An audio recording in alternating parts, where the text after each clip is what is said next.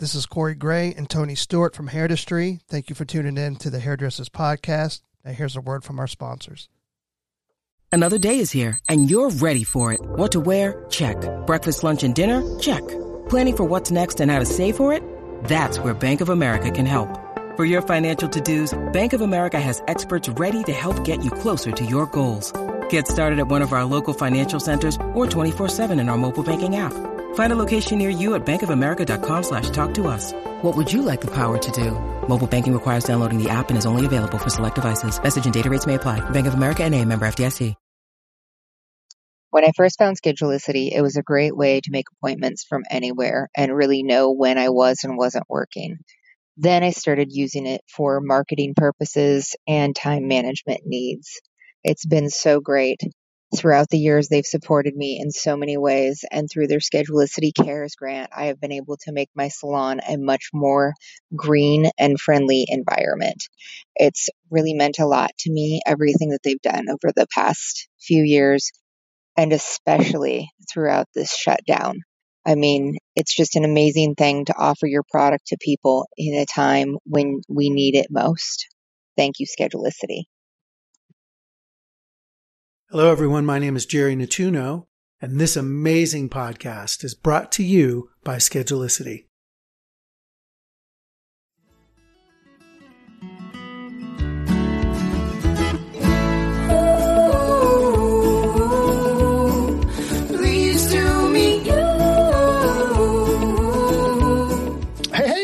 Welcome to your day off. My name is Corey, and of course, I'm sitting with my best friend, Tone. What's up, buddy? What's going on, homie? You, man, what's going on? Oh, another day in paradise. Another day in paradise. So, listen, we talked about it on a couple podcasts. So, December is December 2020. We're gonna help you guys celebrate December 2020 by giving you a special little treat. The ultimate stylist kit. Yeah, the Ultimate Stylist Kit. If you've heard about it, you know, but if not, real quick, Sam Villa, he donated a couple things to the package. He's going to give us a blow dryer, a flat iron, a couple curling irons, a bunch of styling brushes. Hanzo, you're getting 2 sets of shears from Hanzo. You're going to get a thinning shears and a shear. You're going to get a trimmer and a custom clipper from Babyliss. And then we also have, who else is on there? Olivia Garden, Salon Scales, Schedulicity, even the World by Brett's giving away those cards. It's just so many people there's so many people are giving away, or they contributed to our giveaway, which we wanted to change someone's 2020 at the end, so they can start, so they can start 2021 with a brand new kit. So, you know what I mean? The ultimate stylist over $5,000 worth of stuff. Yeah. So you're going to be able to start the new year, with all this new equipment. And, we just want to thank everybody who's participating. And we'll put a list out there of everybody who's participating. But we want to just thank all of our sponsors, and we want to make sure that you start this year off right. It's going to be awesome. Olivia Garden, what I'm really excited about, what they've donated, which is really cool, is that they've donated a bunch of PPE stuff. So like, let's say like you have clean, I don't want to say combs because that comes out of Barbicide, but you can put your brushes in these clean bags. And they say clean right on it, so your clients know that those brushes have been cleaned and that they're ready for you. So there's no worry about whether it's clean or not, which is so much. And real quick, just to back up a little bit, when we originally reached out to the sponsors, it was all about we'd had a big milestone. We reached a big milestone, and they donated this. So this is kind of a milestone thank you, as well as kick your 2021 off just right. So just want to clarify there. So there's no hard feelings. But hey, so our guest today, we met him year and a half ago. I guess it's a year and a half ago. It was last August, right? So it was last August, and we met him at the BTC after party. We were at the after party, and our friend Larissa Love introduced us to him. And we have to apologize because we tried to get him on the podcast, but those things are all chaotic and stuff. But it is what it is. But our guest today is Richard Manna. and he's gonna enlighten and share and all that stuff. I said, when you said how's your day, I said another day in paradise, but he's literally in paradise. You know what I mean? That's it, right? So especially this time of year, he's down in there when it's in the 70s, maybe sometimes the 80s, where it's getting cold here. So he's in paradise. Well, he's a post-COVID guy, right? Because he was in New York during the height of COVID, and then he relocated to Miami because why wouldn't you? Right? If you can, Actually, I'd like to talk to him about that, about just all the people that have left New York and stuff. But yeah, it's a whole nother story. Should we get in? Let's do it. So, Mr. Richard Manna, welcome to your day off. Thank you, and thank you for having me, guys. Absolutely, man. It was definitely a long time in the making, right? A year and a half to be exact. Yeah, exactly. Every single day, I always check my emails thinking they're going to email me today. They're going to email me today. They're going to, like, every single day. Finally, you guys emailed me a few days ago. Oh my God, that's hilarious. But you know what's weird about that, Richard, is that was like literally one of the last shows we were at, right? We did a few shows after that, but because that was August, and then it slows down in the fall, and then we picked back up, and we picked up strong in January. Yeah, and then Ice and Matrix Destination. Exactly, and then boom, it just all went away. But it's good. It's good that you guys are doing, especially during the quarantine season. People are at home. I think you guys just chatting and having a heart-to-heart with different hairdressers and hearing different perspectives, I think brings hope and encouragement to those who might be facing some certain issues that need a bit of motivation, So thank you to both of you for just keeping that connection going. Even though we're social distancing, we're not social disconnecting, And I think what you guys do is a credit to our industry and a credit to everybody who's a part of it. So thank you. Thank you. I mean, I love that perspective. Even though we're social distancing, we're not social disconnecting, right? So I love it. So for all of our listeners, where are you from? Where did you grow up? So I was born and raised in Sydney, Sydney, Australia. Born and raised there. And then when I was 21 years old, I moved to London and to be part of the Tony and Guy team over there. And I lived in London for 11 years, traveled the globe doing shows, etc. Won a few awards. And then I moved to New York. Been in New York for the past 9 years. And now I'm in Miami, Florida. All right, so we're going to tackle each country one by one. Let's do it. Let's do it. So when you're growing up in Australia, because, for us, I'm thinking Australia, like, this huge, like, kind of crazy country where you have all these dangerous animals and, you know what I mean? Like, is it like that? And then also, did you always know you wanted to be a hairdresser? So Australia is not what a lot of movies make it out to be. There's no like kangaroos hopping around the streets, koalas in every tree. I believe if you go in the middle of Australia, in the outback, you might come across some kangaroos and some animals, but it's like it is here in America. You got your house, you got your front yard, your backyard, you got your apartment, you got your cars. There's no like insects and kangaroos and spiders everywhere. You might see an odd spider here and there, but that's just normal, right? It's nothing that's dangerous, right? Like you said, like in the movies, it's like I gotta be careful of every step, right? I'm gonna step on something that's gonna kill me, or you know what I mean? Something's lurking behind a tree that's gonna eat me, or that's right. Or there's sharks in every single beach every single day, Yeah, big great whites breaching to grab the beachgoers, right? I tell you, Australia is one of the most beautiful countries you will ever go to. Yeah, it's a strong sleeping pill away. In other words, it's 21-hour flight. One good strong sleeping pill, you'll be there in no time. But when you land and you meet the people and you enjoy the culture, and especially around December to March, April, it's beautiful weather. You go to the beach. It's an experience I encourage everybody to actually take if they can. Yeah, we would love to. I was watching this cooking show. It's Cooking with Fire, right? And this guy who he went to somewhere in like Serbia or somewhere, and he learned from this master guy.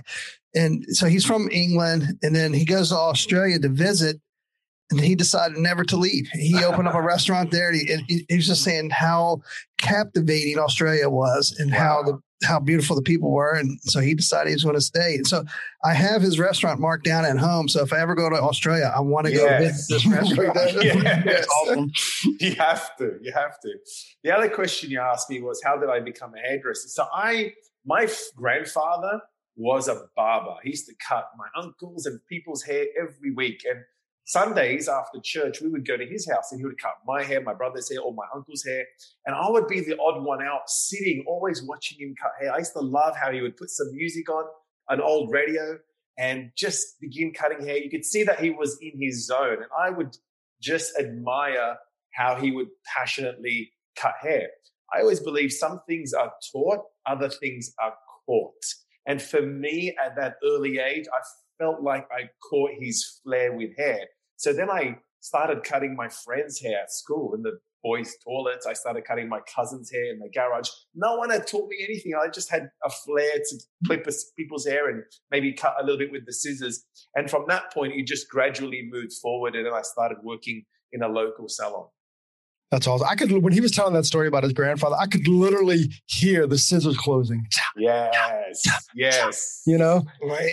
And he had the old machine for the clippers. You know, Yeah. Yes. That is awesome. If you're just listening in, it's the old clippers with the squeeze trigger, right? Like you had to squeeze it. That's right. Awesome, man. Did he leave those to you? Do you have those? I have those safely somewhere. And one day I want to create like a cool glass box with some light and have his scissors, his comb, his little brush, all of his equipment there. You know, every time I open up that bag and have a whiff of it, it reminds me of my grandfather.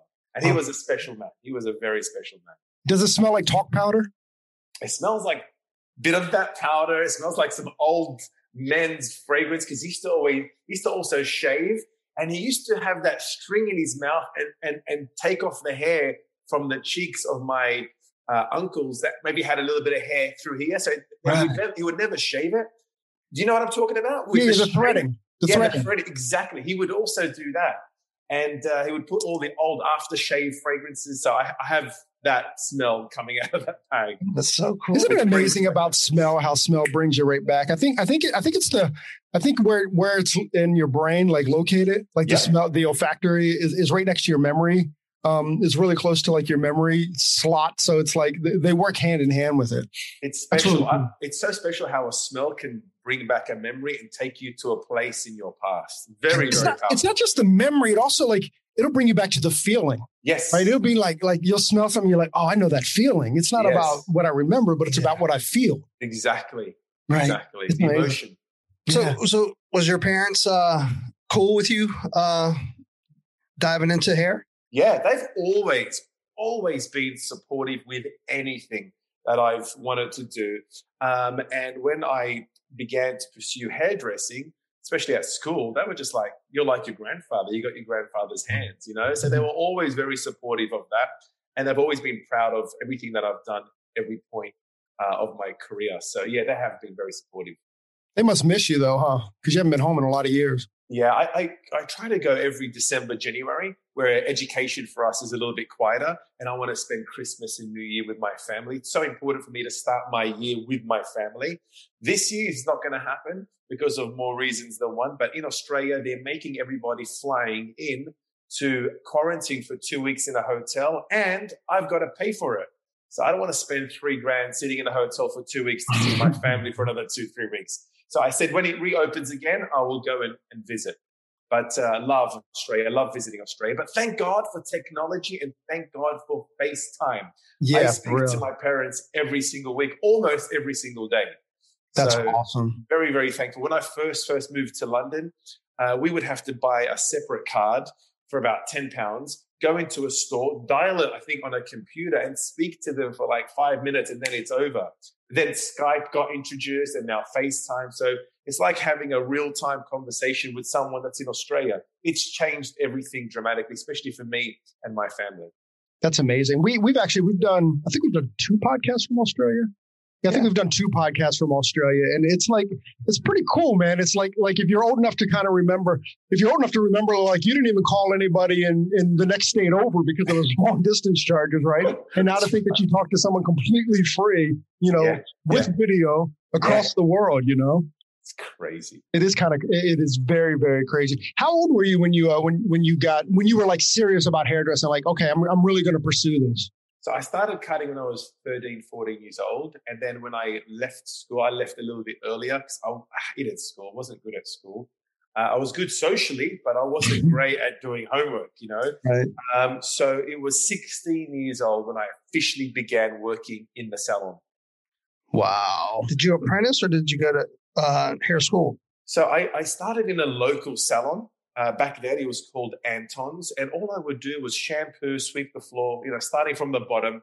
And then Anton himself came to the store and said, we're closing the store down because the building, knocking it down and revamping the whole building. And he had no other opportunities for me in other salons. I was like, cool. I was 16 and a half years old. I only worked there for 4 months. I was like, cool, whatever.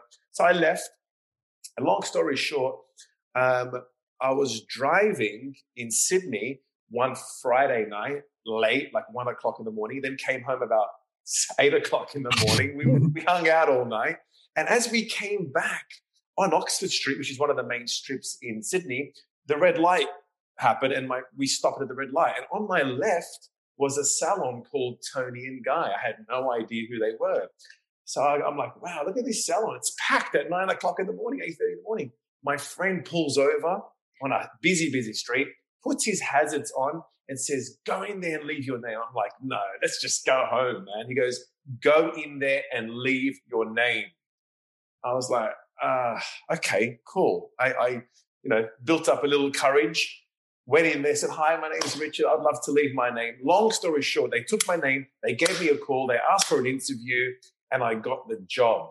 And from this job, this has led me to travel to London, to travel to New York, to travel all around the world and do shows and all this exciting stuff that I've done by simply allowing the light to be red, walking in there and leaving my name. Isn't that crazy?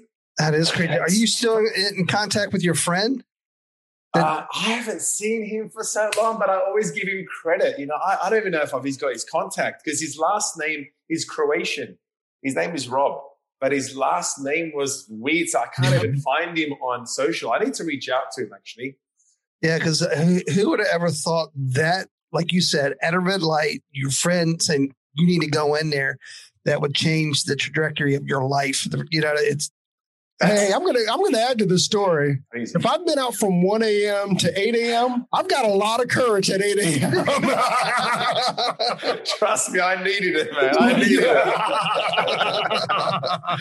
It's crazy how things play out. I always use this illustration. If I was to fly from Miami directly to Australia and I was literally just 5 degrees off, I'm going to end up in a complete different country, in a complete different destination. And I think life and decisions really determine our destination. And that's why it's so important to not make emotional decisions, but make wise decisions that line up your decisions with your destiny.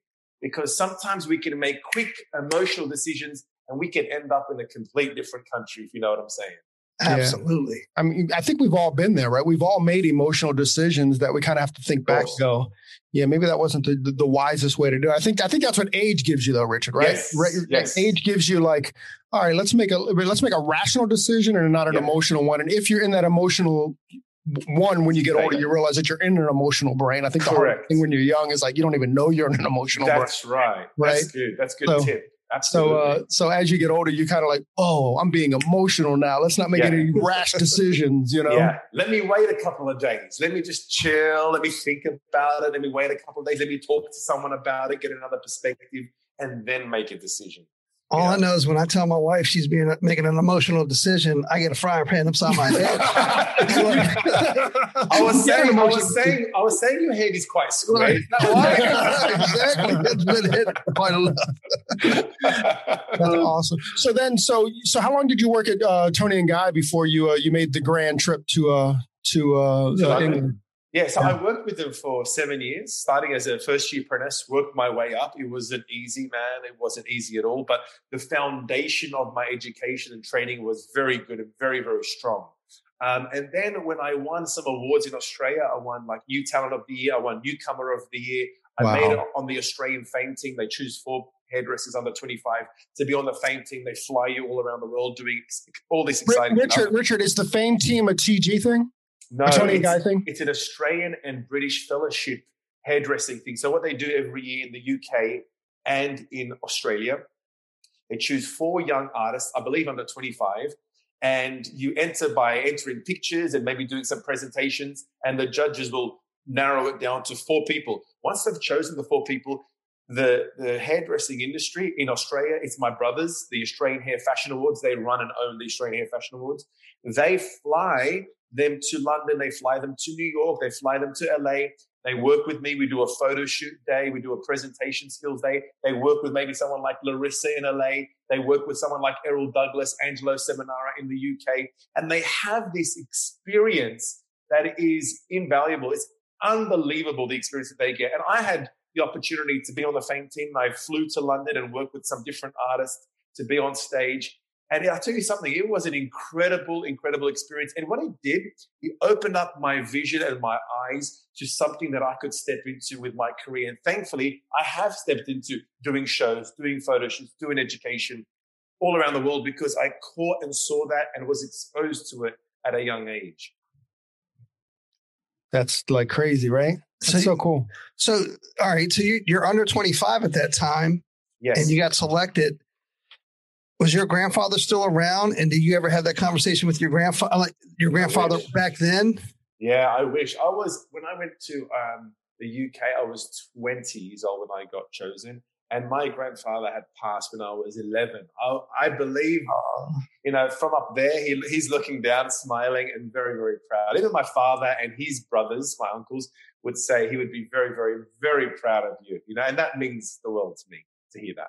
It's kind of amazing, actually, if you think about it. Like, think about where that seed was when he was such a young man. And now, just kind of, Richard's everywhere, man. By the time he was 20, he's traveling. You weren't even in hair school at 20, right? That's so crazy, man. So hey, did you work with Kevin Luckman? Yes, I did. He's one of my boys. I love Kevin. Kevin joined the team many years after I was already in the London Academy. And then he joined, and I actually had the opportunity to train him of doing presentation skills and demonstration, because as a senior international artistic director for Tony and Guy back then, we would have every 2 weeks, we would have training for all of the educators. So I took care of group 2. So you got group 1, the beginners, group 2 when they're starting to do demonstrations, and group 3 where we're just getting them ready to become an art director. So Kevin was one of the guys in my classes, and he always had great energy, great passion. And I've always loved working with Kevin. He's a great guy. Have you guys worked with him, or have you guys done a podcast with him? Yeah, we did actually that same weekend. That's it. We did. We talked to him at BTC, and when it was in DC that same weekend, we rented an apartment across the street from the facility. Yeah. And we created a little podcast studio in there. We got some good podcast out of that. So yeah.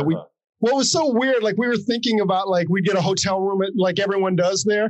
And then we're like, how weird would it be to say, hey, Richard, come on over here, have a seat on our bed? Because, hotel room was only a bed. You know what I mean? And then we would be kind of like balancing on a bed trying to get an interview. So we just got an Airbnb at an apartment across the street so we could actually set, we could do it properly. We could do like a proper interview there. Yeah. So, so clever. Yeah, well, we didn't know. Trust, we didn't know what we were going to do with that. Did you know the Bloody Butcher? Because didn't he come up through TG too? Not through the UK. I've met him a couple of times, and I recently did a show in Sweden last year for this big organization there, and they've asked me to do another one next year, which is awesome. And I actually saw him there. Him and his team. They're so funny. They're so raw. Oh my God. And they're talented, It's a different vibe, but a very needed and cool vibe. And I thought what they did and the way they communicate and the execution of the haircuts was on point. Don't know him much, met him here and there, but I don't know him like I know Kevin. Right. That's all. We love Kevin, by the way. Just what a sweetheart of a guy. And Yeah. And a phenomenal hairdresser. Yeah. Very. And he's a clever guy. He's just opened up a studio in the UK, and he's an amazing photographer. I don't know if you guys know. He's an incredible photographer. Actually, we know him better as a photographer than we do as a hairdresser. Yeah. Because we actually, when we were at ICE this year, he was doing some photos. I'm pretty sure he took our picture at some point at ICE this weekend because we work with Schedulicity, and Schedulicity hired him as a photographer to get some headshots and stuff that weekend. Nice. So yeah, we love Kevin. He was telling me he spent I think a week or two trying to retouch you guys, but eventually it came out pretty good. He quit. He definitely quit, Rick. That's why he said he was supposed to. Somehow we got edited out. Yeah, I think he took someone else's head and put it on your body and said, "There you go." I'm only kidding. Whatever. You don't have to apologize. You get a ball bust. Just ball bust. All right, man. That's we're homies already. Exactly. That's hilarious. That's great. So how long were you in London? With Tony and Guy? With Tony and Guy. I was in London for 11 years, man. 11 years. A long time, especially when you're solar powered because there's no sunshine, not much sunshine there at all. But I tell you, London was a great experience. The creativity in London is very rebellious. And I think I love that. When you think of designers like Alexander McQueen or Vivienne Westwood, all these different British designers, and even when you walk around the streets of London, there's a lot. It's a lot edgier and I think cooler than if you would walk around the streets of Miami and even a lot of parts of New York. There's just a real cool sense of rebellion when it comes to being creative in London. So I was fortunate enough to live there for 11 years and be exposed to it and to be a part of it and then to come over to the UK. But London's awesome. London's a city I encourage everyone to at least visit because it's such a cool vibe. Have you guys been? Yeah, we were there early 1990s. We were there. Yep. I've been there 3 or 4 times. That's right, because you went. Oh, actually, he participated in the alternative hair show that was at the Royal Hall, right? Yeah, Royal Albert Hall. Hey, thank you. I got stuck on Royal and Albert, and I was saying Robert. Yeah, that was an amazing experience. What did you do? Who did you work with? I was with PR and Partners. We came from the DC area there. I've done some education for that place. Oh, really? Yeah. PR and Partners. I've done some education for them. Great people. Yeah. I was there for 20 years. But wow. We went to, it was probably in the late 90s but anyways, right. we did our interpretation of Pandora's Box. Nice. And it was phenomenal. We had a great time, and I loved the way the Royal Albert Hall, the way it just, the seats were going straight up, and it's like a wall of people, right? Oh my God, it's beautiful. It's majestic. Yes. Yeah. That's the word. That's majestic. The word. A quote that I heard about, you were talking about fashion and stuff. A quote that I heard. I'm going to get back on rebelling. We're rebelling what a traditional hairdresser looks like, right? Exactly, I know. I don't know what he was thinking when he met at the DTC. Right. Like, these guys. Thank God Larissa introduced us. Otherwise, he would have paid us no mind. But so a quote that I heard about London was that that the streets dictate the fashion, whereas New York, the fashion dictates the street.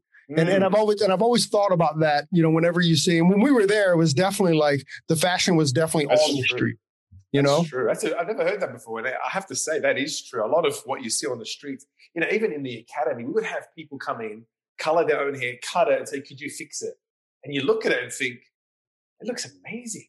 It actually looks cool. It could be a source of inspiration for us if we as hairdressers can put lenses of new eyes to appreciate things rather than being so boxed up with what's right and what's wrong, And so many times when I'm on my scooter in the UK and in London, you're constantly bombarded with imagery, whether it's on the buses, whether it's on the front stores, whether it's the billboard. So just as someone who's passing by, you're constantly being educated on what's on trend, what's in fashion, because you're constantly bombarded with incredible campaigns, So I do agree with what you said. I think a lot of the fashion on the streets really inspire a lot of the designers that are launching on the catwalks.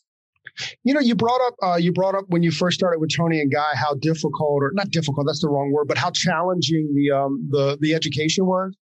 Does that go all the way back to Vidal? Because it kind of seems like Vidal created these like really strict rules about how we're going to do this, and then every other brand that came after that kind of incorporated, like these really strict kind of education. Yes. They have something similar, with Tony and Guy. Before you're qualified, you've got to do something called Vadering, which means to learn or to watch. And I believe Sassoons have that as well. It's a 6-week program every single day. And we cover all the techniques of hairdressing, whether it's on one length, whether it's layering, whether it's graduation. It's all there. And it's not just about covering it, it's about helping them perfect it. So if there's a little finger mark, because I would be one of the assessors teaching and training them, if there was a slight finger mark or it was slightly off with the angle, it's a fail. They have to do it again. And I remember when I was growing up and learning the disciplines of hairdressing, I would spend 2 hours getting this haircut perfect, balanced, the natural inversion perfect, and there'll be a little finger mark. And they would fail me. I'm like, are you guys serious? I would sometimes get so frustrated to the point of almost like, am I even good enough to pass this and qualify? But I'll tell you what it did do. It made me stronger. It made me better. It made me more disciplined as a hairdresser. If all I had was, that's amazing, that's amazing, that's amazing, I wouldn't have grown. And I use this example, and I want to share this because maybe this will help somebody listening. I remember being in that difficult, challenging time. I felt like I was being stretched, and I felt like I was going backwards. And I heard someone say this to me out of the blue. Someone came up to me and said, Richard, your life right now is like a slingshot. You feel like you're being stretched. You feel like you're going backwards. But the further you're being stretched and the further backwards you're going means the further and higher you're going to be launched. And I'll tell you what, I've experienced that and seen that in my life on many different levels. And I think someone that might be listening might feel like they're being stretched, might feel like they're working hard and doing everything right. And they feel like they're being stretched and feel like they're going backwards. Hang in there, because the further you feel stretched and the further back you're going, the higher and further you're going to be launched into your career. I really believe that with all my heart. I love that. That's a great analogy. It really is. It's very inspirational. It gives you kind of hope and just, that's awesome, brother. It's the perseverance that is going to, launch you forward. Right? Yeah. So what was your family's reaction when you said, hey, I'm going to London? Because did Tony and Guy say, hey, you want to come to London, or is it just something you being 20 saying, I want to change? Well, it was kind of both. I won all the awards in Australia, made the fame team. I felt like Alice in Wonderland that just grew out of the house, and it was getting a little bit too big, not in terms of pride, but in terms of opportunity. And then I said to my family, I want to go to London. And the managing director of Australia made a few phone calls. And Anthony Moscolo and Gary France and some people had come that I had worked with, said, we would love to have you over in London. So in my mind, I was like, okay, that's the next step. So I told my mom and dad, guys, I'm just going to go for 1 year, go for 12 months, and I'll be back. So we packed my bags. I got emotional and sad. 1 year literally went like that. So I ended up staying for 2 years. And then at the end of my second year, I was like, okay, I want to keep going because I've worked so hard doing all the things that I didn't want to do to begin to do the things that I want to do, like to travel and to do photo shoots, etc. But my 2-year visa ended, and Tony and Guy have never, ever sponsored anyone in the history of their company since back in the 60s. And then, long story short, I bumped into Sasha Moscolo, who's Tony's daughter. She found out that I was leaving. I was like, yeah, you guys don't sponsor anyone. She was like, well, do you want to stay? I said, I'd love to stay. She goes, let me speak to my father, Tony, tonight, and we will do everything we can to keep you here. Long story short, they ended up sponsoring me, and they ended up keeping me, and I ended up living there for 11 years, which went so fast, That's crazy. But I will say this, I sacrificed living in Australia in the comfort of my family in great weather to go to London with cold weather, being alone, working hard. And for someone that might be listening, I want to say this. The greater the sacrifice, the greater the reward in life. The lower the sacrifice, the lower the reward. So in life, you have to sometimes step out, pay the price, pay the sacrifice of whatever it is that is comfortable to grow and to spread your wings and fly with your own talent. And I think looking back, I have zero regrets. I wouldn't be where I am today if I didn't pay those early sacrifices early in my career. It's actually, it's interesting that you bring that up because it kind of reminds me of compounded interest, right? But but you're paying the compound. You're prepaying the compound, right? You're making all the sacrifice to you're making all that to grow later. Maybe my analogy is backwards, but it's like it's right. It's compounded interest, right? So you're sacrificing now for the reward later. Of course.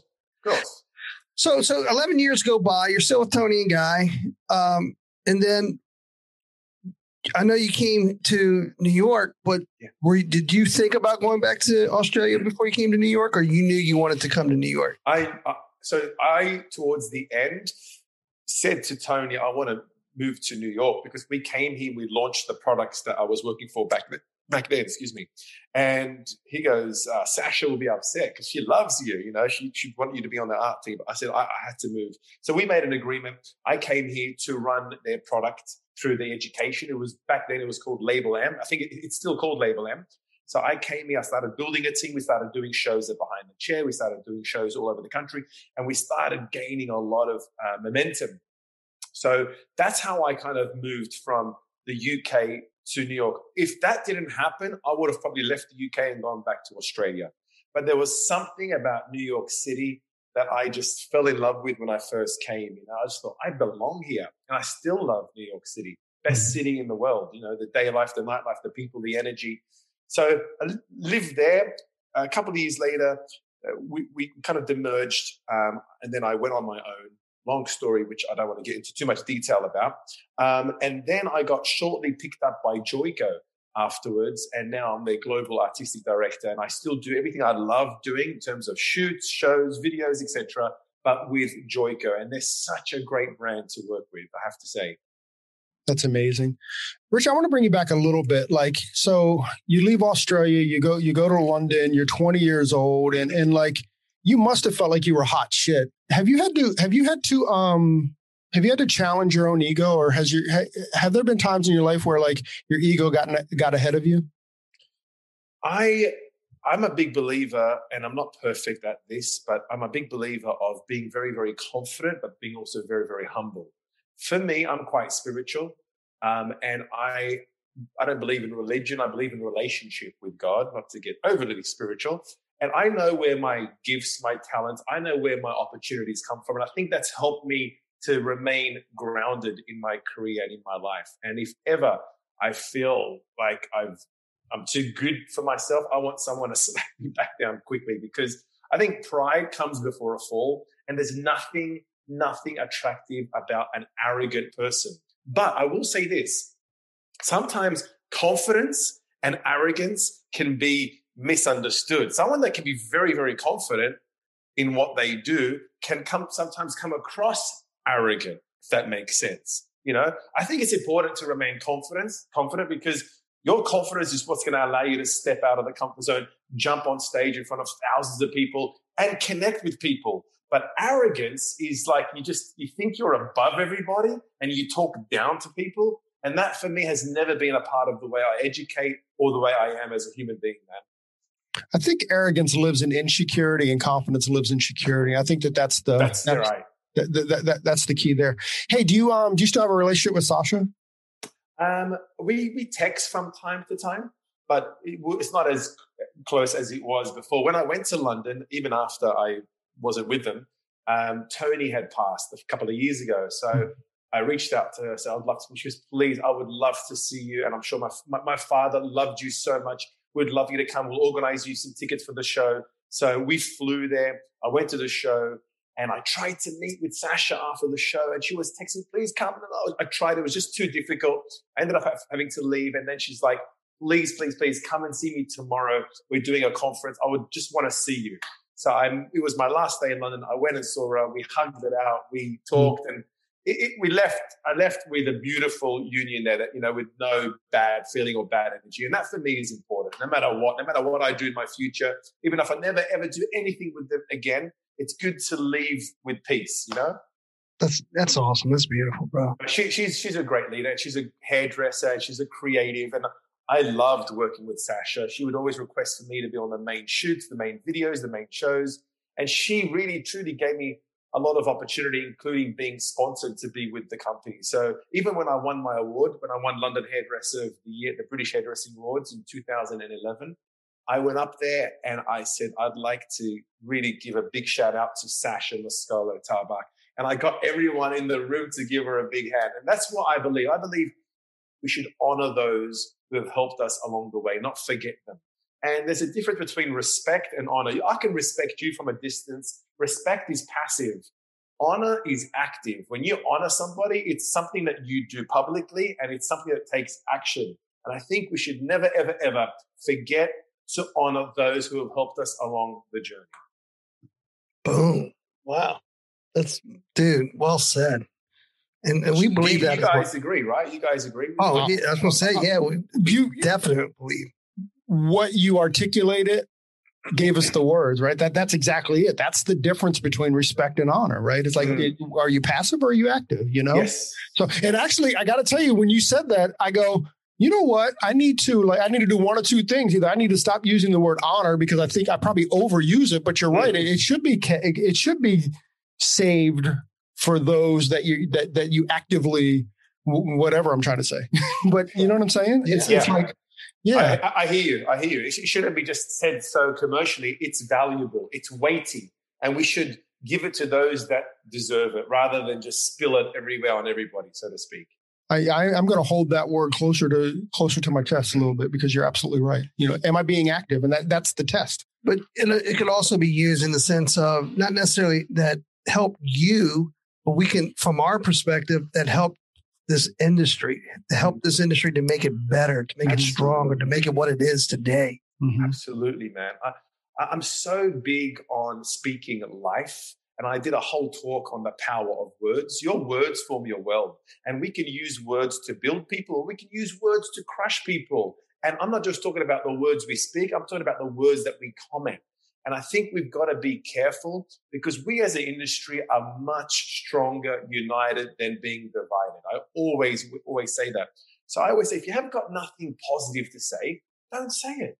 Let's be a people that speak life, because how can a well bring fresh water and bitter water? It's either going to be bitter water or it's going to be fresh water.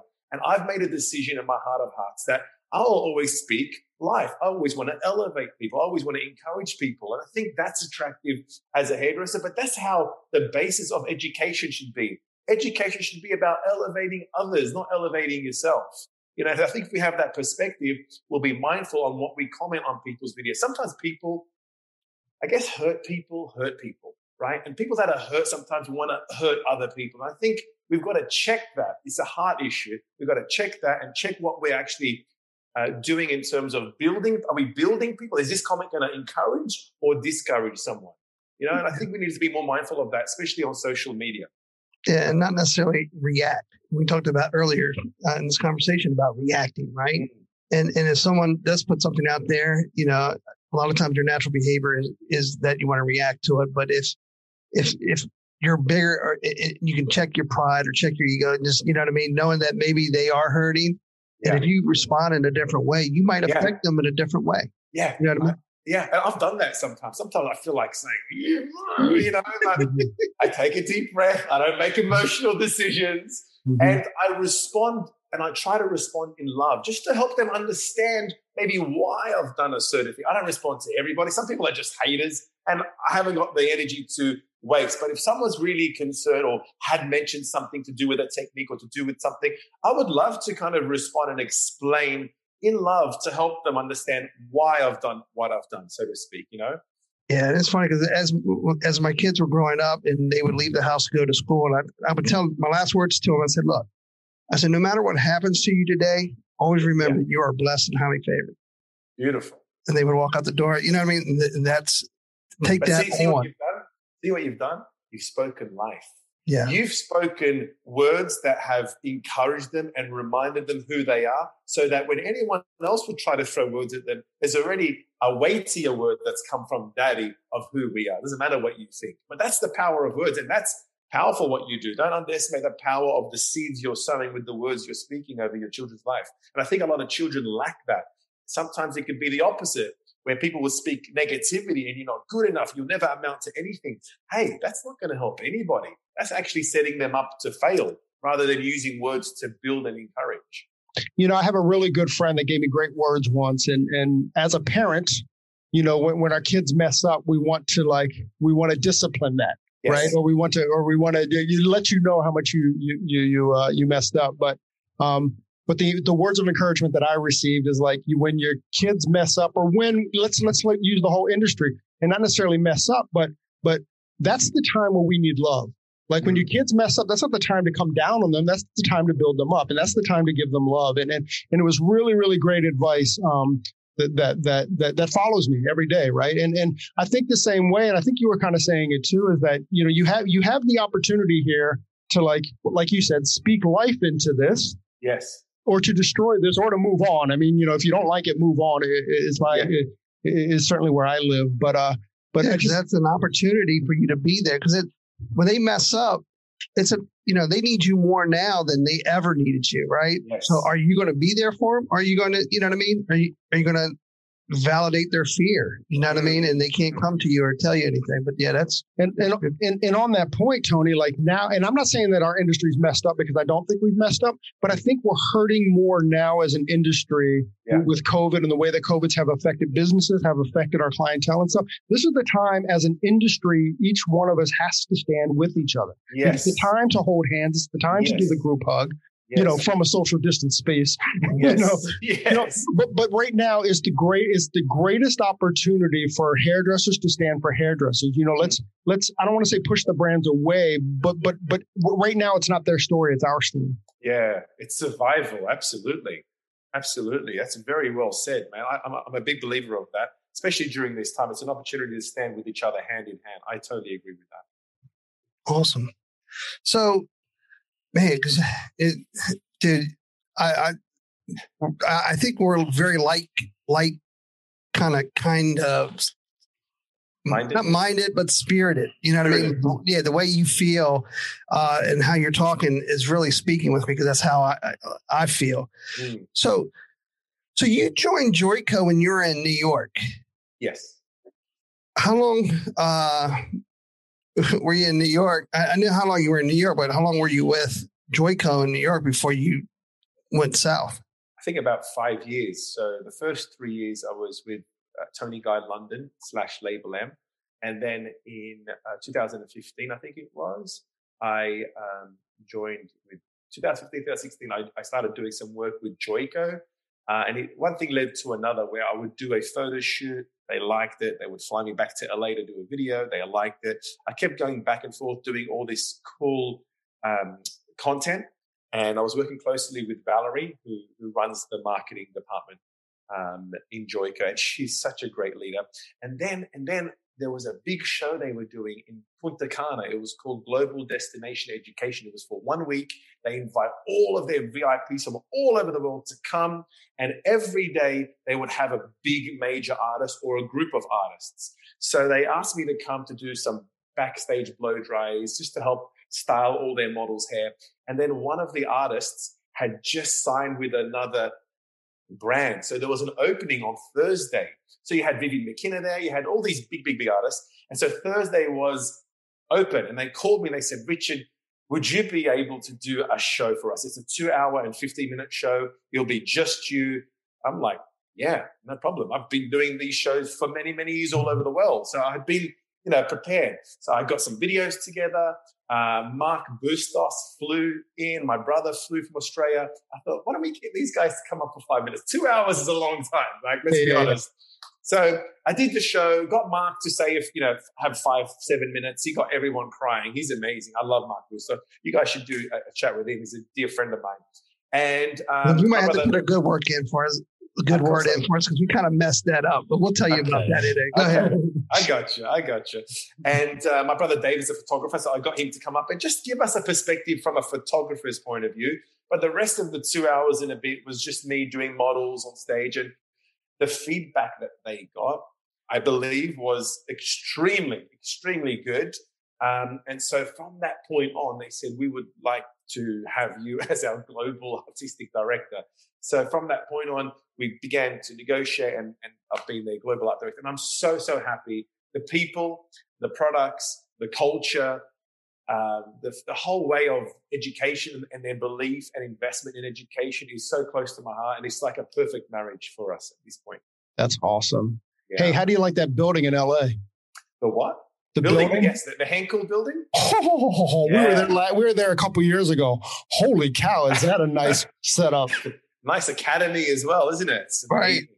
It's amazing with that screen. So I've done some presentations there. We've trained a whole bunch of people there. We've launched a few products there. It's a great, great building to be able to do some presentations and education in, for sure. That's awesome. Hey, you brought up the word leadership. What's that mean to you? Leadership? Someone who, it's a big question just to drop like that. Leadership is someone what makes a good leader from your perspective? Someone who leads with integrity, with courage, with humility, someone who allows their walk to speak louder than their talk. It's not just people don't do as you say, they do as you do. So I think leading by example and being integral and being honest and being humble and being committed and being positive and being loving, I think all of these attributes, I guess, impact someone who's a great leader, but someone who allows their walk to speak louder than their talk. Because for me, the worst thing as a leader is to say one thing and then do another thing. Better you don't say it. People say practice what you preach. I say preach what you practice. Do it first and then share what you've been doing, because that way you know and I'll know that it works, rather than speaking out of the side of your mouth and doing something else. For me, that's the worst kind of a leader in my books. Right? Really good. I'd love to know your perspective, and what would you guys add to that? I mean, I think you're right on. I mean, I think that I think compassion is part of that. I think it's really good to understand, know your walk, but it's also good to understand, and not that you have to understand fully, but to understand that somebody else has had a walk. Yes. And how to be compassionate, and how to meet them where they are, not have them meet you where you are, because there'll never be communication at that point. Right, you have to meet them to where they are, whether that's in life, whether that's an experience, whether that's and in then whatever. You can lead them to where you are. That's it. Yeah, you have to be that. You have to be that conduit. You've got to, hold their hand and pull them along. But if you expect them to meet you at the mountaintop, sometimes that's a hard struggle. But it's a journey. And I think as a leader, because when I was asked to be the manager of the flagship academy in London for Tony and Guy, I was in a leadership role. In my mind, it wasn't like, okay, you do this for me, you can do that for me. It was totally the opposite. It wasn't about how you can serve me. It's how can I serve you to have a great day? How can I make this day go smooth for everybody?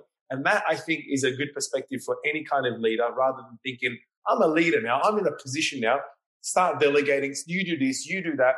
I think there is a space for delegation, of course, because you're responsible, but have the mindset of how can I serve you rather than how you can serve me. As a leader, I think helps in many ways. I love that. Because we're shoulder to shoulder. I'm not in front of you. You know what I mean? We're going to walk. We're going to do this together. Yes. And I think there's also a space, like even if you're like a first year assistant or you're a first year tech, or wherever you are in your career, I think too, you can be a leader by using one tool, and that tool is to always be predictable in your response to stuff. Right. So like we talked about earlier, like if you live in that pride and you react with that pride, you're going to get a negative response to that.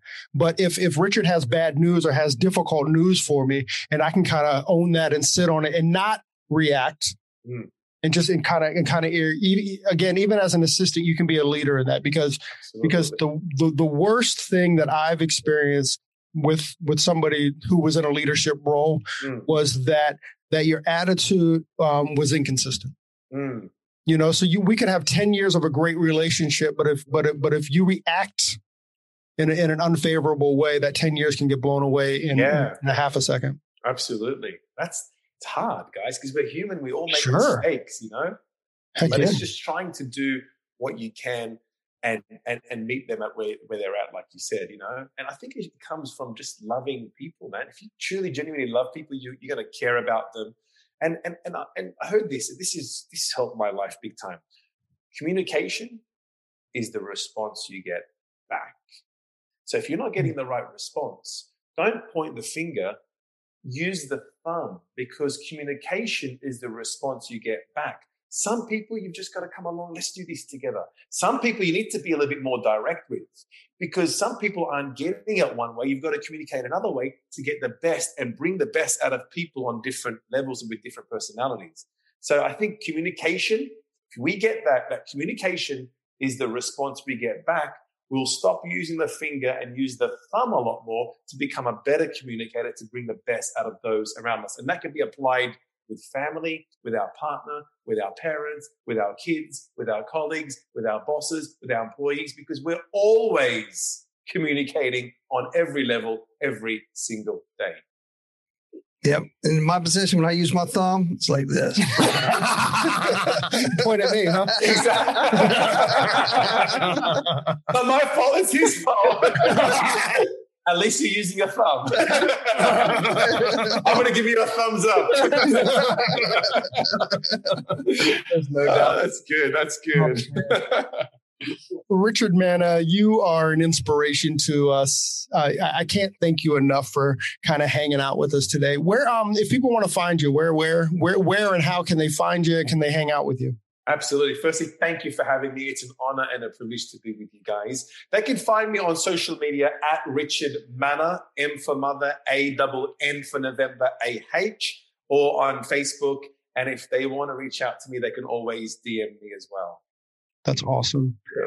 Richard, dude, again, thank you. I can't believe that an hour flew by just like that. So fast. So crazy. Thank you so much. Yeah, dude, thank you. Thanks for hanging out with us. And just, I don't know. I don't even know how to get out of this because I'm so in awe. But it felt like, we could still talk for another hour. I think, you know what that means? I think we need a part two. Yes. Let's get part one out, then we can release part two. Sounds good. Awesome. Richard Manna, thank you very, very much for joining us on your day off.